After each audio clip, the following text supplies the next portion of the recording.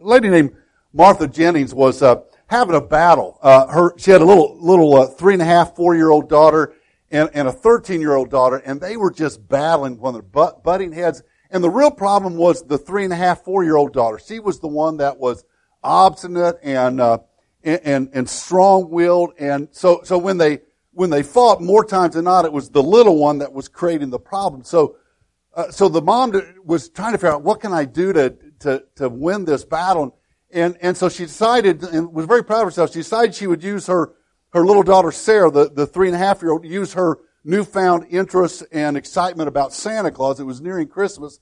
Use her excitement about Santa Claus for her advantage. So she stopped one day when they were arguing with one another and just made this comment to her. Said, "Well, Santa doesn't like it when children fight. He's watching, and he doesn't like it when children fight." And Sarah wasn't fazed by that. She just kept on creating issues and creating problems. So she thought about it a little bit more, and then she said, "Well, I guess I'm just going to have to call Santa Claus and tell him about it." And with that, she picked up the phone and started dialing and said her little daughter Sarah that time stopped and looked at her. Eyes kind of got just a little bit big, and she dialed the phone, and then she said, "Mrs. Claus, can I speak to Mr. Claus, please?" And actually, Mrs. Claus was her sister that was on the phone, little Sarah's aunt. And she said a couple things. "Okay, I'll give her the phone." And she handed the phone to little Sarah and says, "Santa Claus wants to talk to you."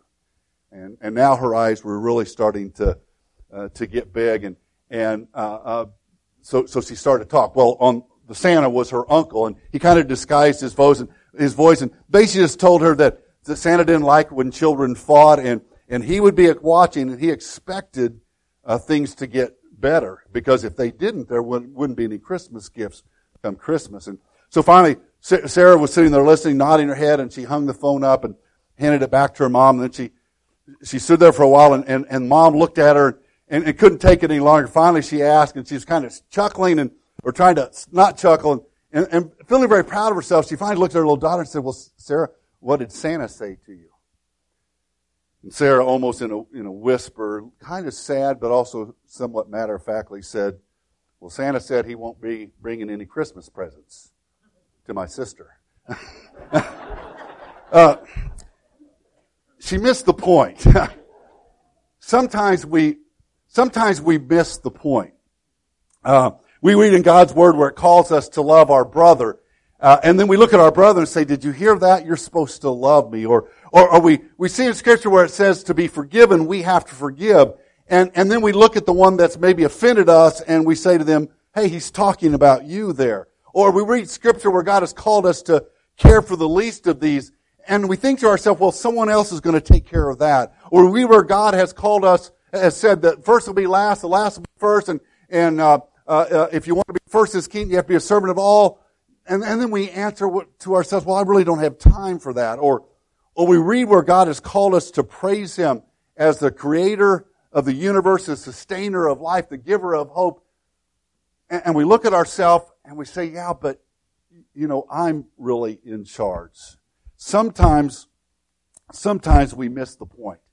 We're going to look this morning in Psalm 100. It's a short chapter, only 5 verses long, so we're going to look at the whole chapter, but only 5 short verses. And we're going to look at this chapter, and we'll see a couple things. In fact, we're actually going to look at this week, and we'll do the second half of the sermon. So if we get halfway through the notes and you're like, "Man, it's been 30 minutes," we're going to do the second half next week. We see this text, and you can see it as a great encouragement. In fact, when you read this, and you'll know when I get there, if you've got your Bibles open, maybe you can scan it real quick and you'll understand this. We can read this chapter, and I find it to be very encouraging, particularly when things are going well in my life, when things are jiving, and I'm on spiritual highs and things are great. I can look at this chapter and I read it, it's just like, it's a confirmation that God is there. It's one of great encouragement. In fact, this chapter almost becomes a prayer of praise. And that's great. So if you see this chapter and it becomes one that you're aware of and that you know is there, that you memorize or underline or whatever, and it becomes an encouragement to you, then great. I want that to be the case. But I also want to point something else out is that this chapter doesn't just say that, because I think sometimes we miss the point.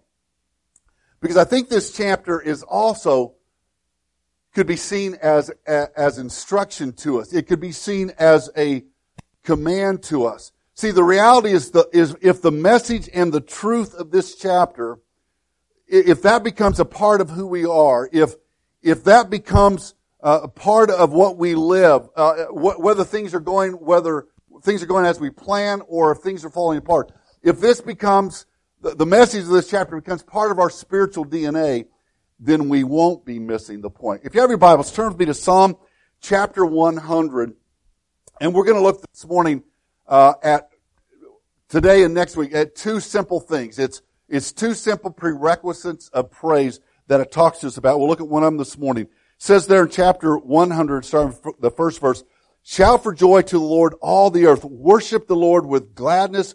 Come before Him with joyful songs. I know that the Lord is God. It is He who made us, and we are His. We are His people, the sheep of His pasture. Enter His gates with thanksgiving and His courts with praise. Give thanks to Him and praise His name. For the Lord is good, and His love endures forever. His faithfulness continues through all generations." If God has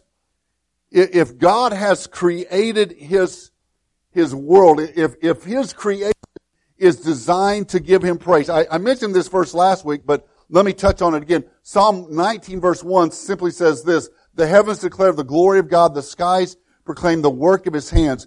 If God's creation is meant to give Him praise, if a beautiful sunrise or sunset is literally praising God, if the flowers that come in the springtime are a testimony of praise to God, if a summer rain is followed by a beautiful rainbow in the sky, and that is meant to praise Him, if the majesty of the mountains and the power of the ocean praise Him, then doesn't it make sense? Doesn't it seem right that we are called to praise Him as well?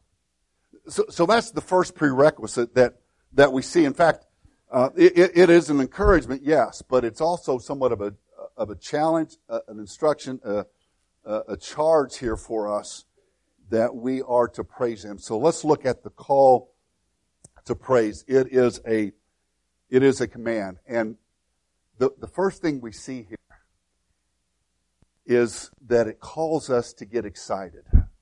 Notice that? You can't miss it. Shout for joy to the Lord, all the earth. Worship the Lord with gladness.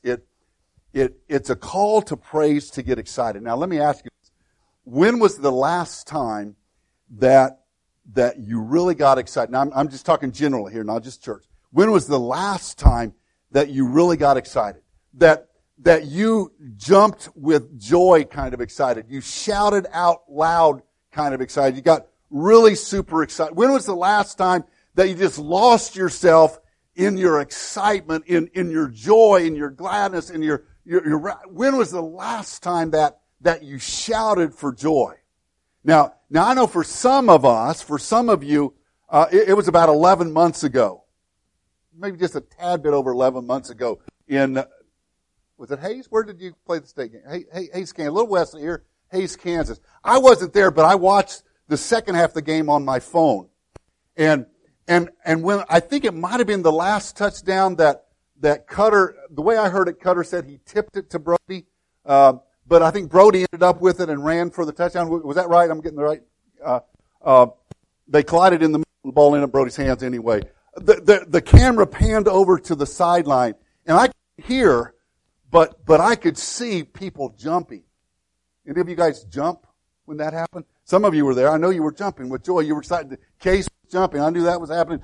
There was excitement. In the last game of the World Series 2015, my son watched the game with 3 or 4 other couples, their friends, and they decided it was kind of cool. They set up one of their iPhones behind the TV when it looked like we were going to win, and they videoed their response when Wade Davis struck out the batter, got the last out, and we won the World Series.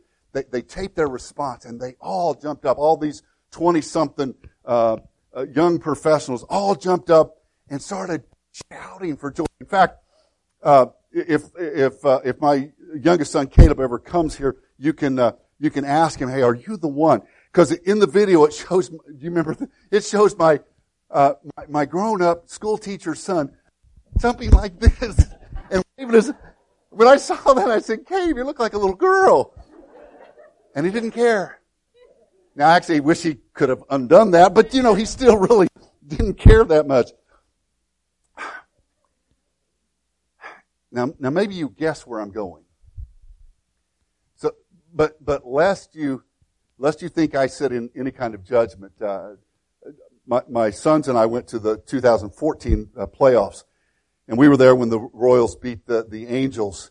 And after the game, we were shouting and jumping, and I was high-fiving total strangers, and I hugged the drunk behind me that had talked the whole game and watched hardly any of it, and yet he was, the greatest Royal fan in all the world. And so I was high-fiving and hugging and shouting and screaming as well. So it kind of leads to a couple questions, doesn't it? So here's the first one. Shout for joy to the Lord. First question. When was the last time we shouted for joy because of what God has done? Which leads to the second question that comes up for most of us. Comes up for me anyway. Comes up for me, and maybe it does for you. Here's the second question. Since I don't remember the last time I shouted for joy because of the Lord and what He's done, the question then becomes, why not? Now, let me be honest here. I would love to totally explain this away and say, well, he doesn't really mean shout for joy. He's not talking that. He doesn't mean shout when he says to shout. When he says shout for joy, it doesn't really mean it that way, guys. I wish I could totally explain this away and says it means something totally different. And in fact, the next 2 points, I'm going to kind of do that a little bit.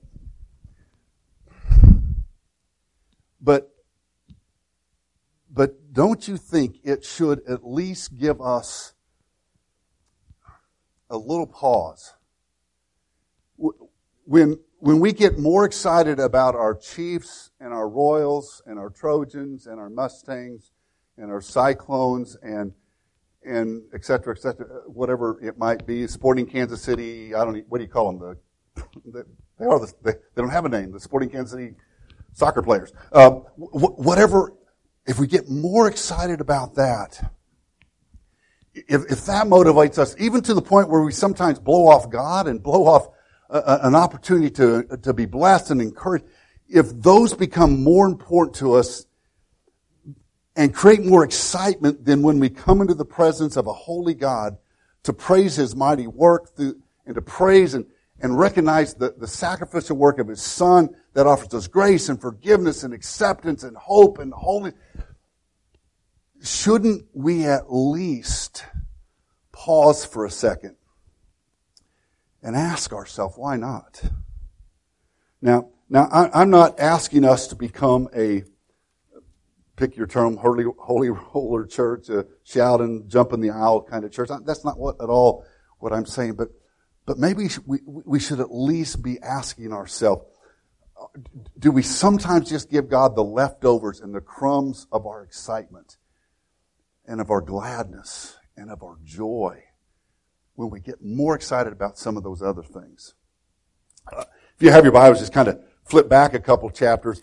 I just want to give you a little bit of progression here, just so we kind of see where the psalmist was, where the writing, Psalm chapter 95. We're just going to look at a few verses. Psalm 95, 1 and 2.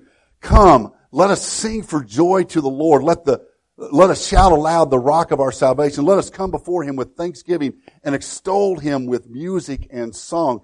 Chapter 96, verse 1. Sing to the Lord a new song. Sing to the Lord all the earth. Sing to the Lord. Praise His name. Proclaim His salvation day and night. Chapter 97, verse 1. The Lord reigns. Let the earth be glad. Let the distant shores rejoice. Psalm 98, verses 1 and 2. Sing to the Lord a new song, for He has done marvelous things. His right hand and His holy arm have worked salvation for Him. The Lord has made His salvation known and revealed His righteousness to the nation. Psalm 99, verse 9. Exalt the Lord your God and worship Him at the holy mountain, for the Lord our God is holy. Do you at least see that that these verses are calling us to get excited, to have a wow, God is good and God has done so much for us. Maybe we need to get a little more excited about who God is in our life. Now, maybe we're a little uncomfortable with shouting for joy, so I will kind of move on and move off to a couple applications that may be just a tad bit more comfortable for us, and maybe actually are a little bit more realistic for us. Not only are we called to get excited, I think we're called to get real. Maybe our shout for joy and our worship with gladness, maybe that really could be defined as us simply understanding who God is. Look in verse 3 of there in chapter 1. Notice what verse 3 says. Know that the Lord is God. Now catch this. It is He who made us. It is He who made us. And we are His. We are His people, the sheep of His pasture. Maybe what this is trying to get us to understand two things, and you can put both these down. Get us to understand the correlation between these. Who we are and who God is. Who we are. Who are we? We are made by Him. We are His sheep. Who is God? He's the one that made us. God is the author of our life. If we can understand that, the reality is oftentimes we flip that, we get that totally backwards, and we forget that God is the one that made us and we are His. We oftentimes think we're up here and God somehow is way down here. Last Wednesday, I called my wife, and oftentimes when I call her during the day, she'll say this, "Where are you?" And so she did, and I said, "I'm in St. Joe." "What are you doing?" Because she's nosy that way. And I said, "I'm going to the hospital. I'm going to go see Hannah." Hannah was in labor at the time. And my wife's quote, I think I'll get it exactly word for word, was, "No, you're not." Yeah, I'm on my way. You are not going to see Hannah in labor. Ladies, do you guys agree with that? Was that sound advice? I'm thinking, why not? I mean, do I say that? No, I thought I got to say it. Contractions like every 3 minutes, and then once one's over, everything's fine, right? I know that's not true. My wife had 3 children. I understand that. But I think she'll appreciate a visit to know I'm just going to pray for her. And I went to the hospital.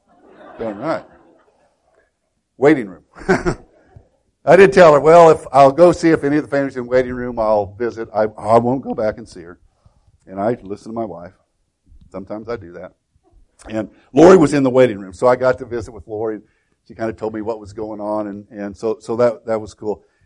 But she made this comment that really just kind of broke my heart. Nothing to do with Hannah, but just kind of broke my heart. She said, one of the nurses had commented that how what a joy it was to work with Bryce and Hannah and her family, because Mom and Dad were both there and grandparents were there in support, and Hannah was, a great patient. And they made this comment that one out of five babies born is born to a mother that's on drugs. Every 5 people that come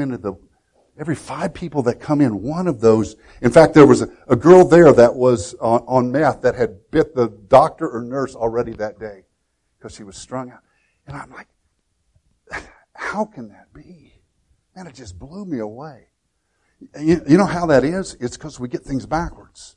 And it kind of laid on my heart for a while, and then I began to do what I probably should have done to begin with. I began to internalize that and look a little bit closer at myself, and then I realized, every time that I've messed up, every time that my life has kind of gone off the rails, and every time that I've got too far away from God, it really is the same thing. It's me inverting that, where God should be here. It's me kind of flipping around and forgetting that God is God and I'm not, and putting myself on the throne of my own life and saying, I've got it in control. And I think what this passage is telling us, and maybe we can see it this way, when we're called to shout for joy, what it really, in part, is telling us is to get real and understand who we are and where we belong and what the responsibility of that is. And he does that there in verse 3 by comparison. This is God. He created you. And this is you. You're just one of the sheep in the pasture. But when we understand that, when we understand who God is and who we are, it puts everything in balance. About 10 months ago or so, Rita had surgery. And I waited for her out in the waiting room. And before she went, or when she went back for the surgery, she handed me her phone. And she said, take my phone. And when, I think she said, if I make it through surgery, because we were kind of kidding about, she was kidding about that. I wasn't. I was very serious, but she was kidding about it. If I make it through surgery, use my phone to text the kids and to text. She had a list of people I was supposed to text and say, hey, everything's fine and everything went well. So I kept her phone, and when the doctor came out and said she's fine and an hour from now she'll go to her room, I went back out in the waiting room and I picked up her phone. And so this is her iPhone, and I began to send texts on her phone. And I texted all the kids. Hey, Mom's out of surgery. Doctor said it went well. And then I got text back. Well, how long did the surgery?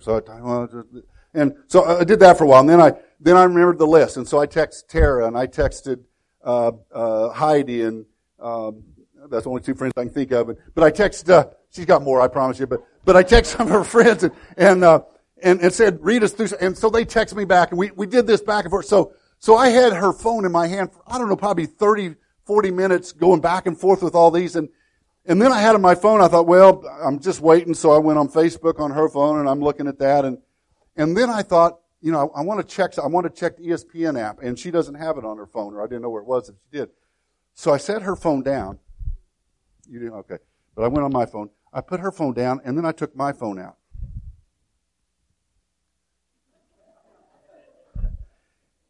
And I thought my phone was big.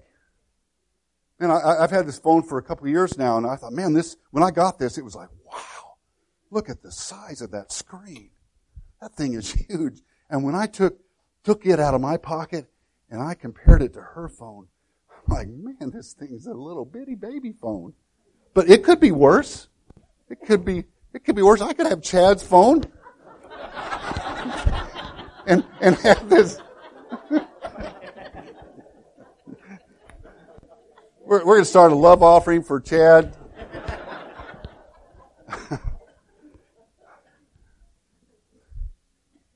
When we compare,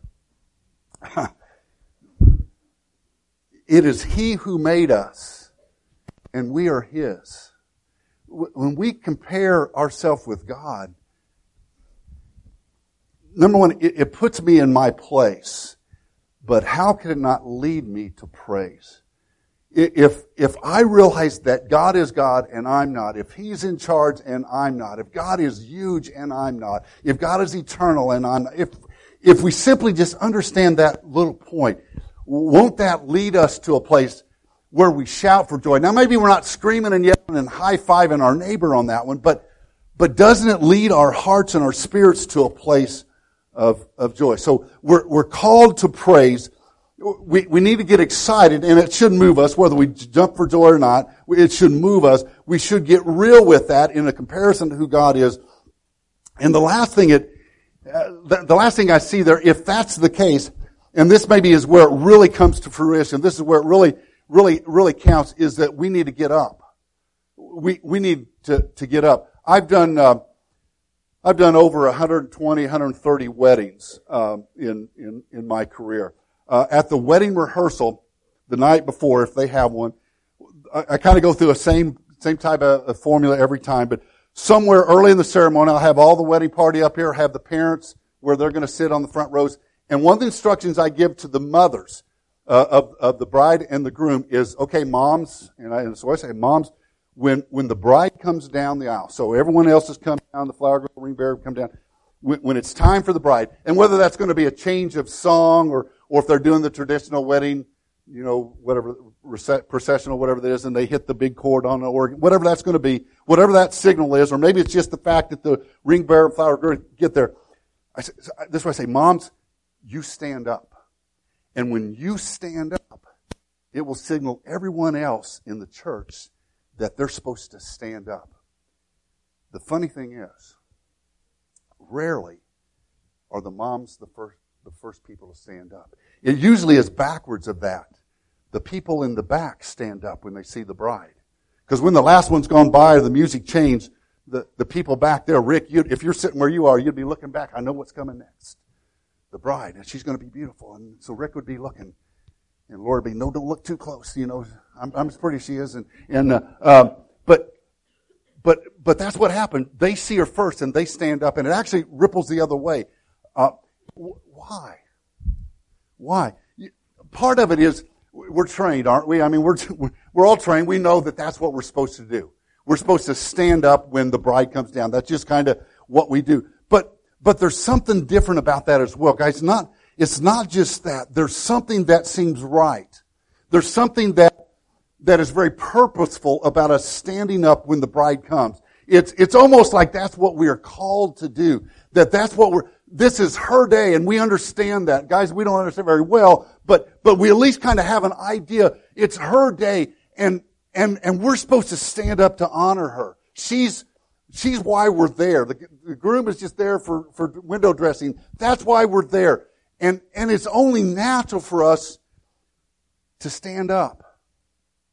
And so whether I'm the pastor of 100+ weddings, or I'm the dad of 4 weddings, almost said 4+, but it's only been 4 weddings, which I was actually the pastor for those as well, or whether I'm just sitting there with a friend, when it comes that time, there's just something that you have to stand up. It's just perfect.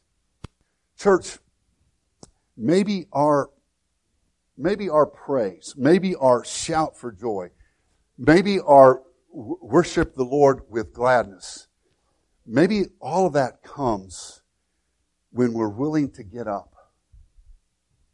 See, we're called in Scripture. Jesus tells us that we're to be the salt of the earth. We're to be a permeating agent. We're to be an agent that has an effect on people.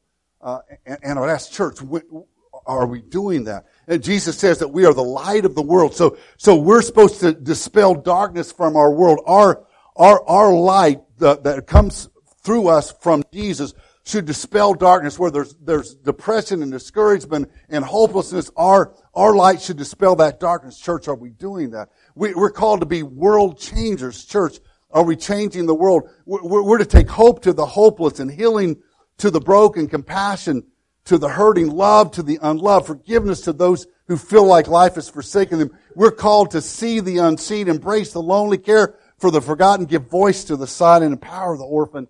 We're called to give promise to the widow. But church, the way we do that is we get up. We get up. So maybe in this passage when it calls us to shout for joy.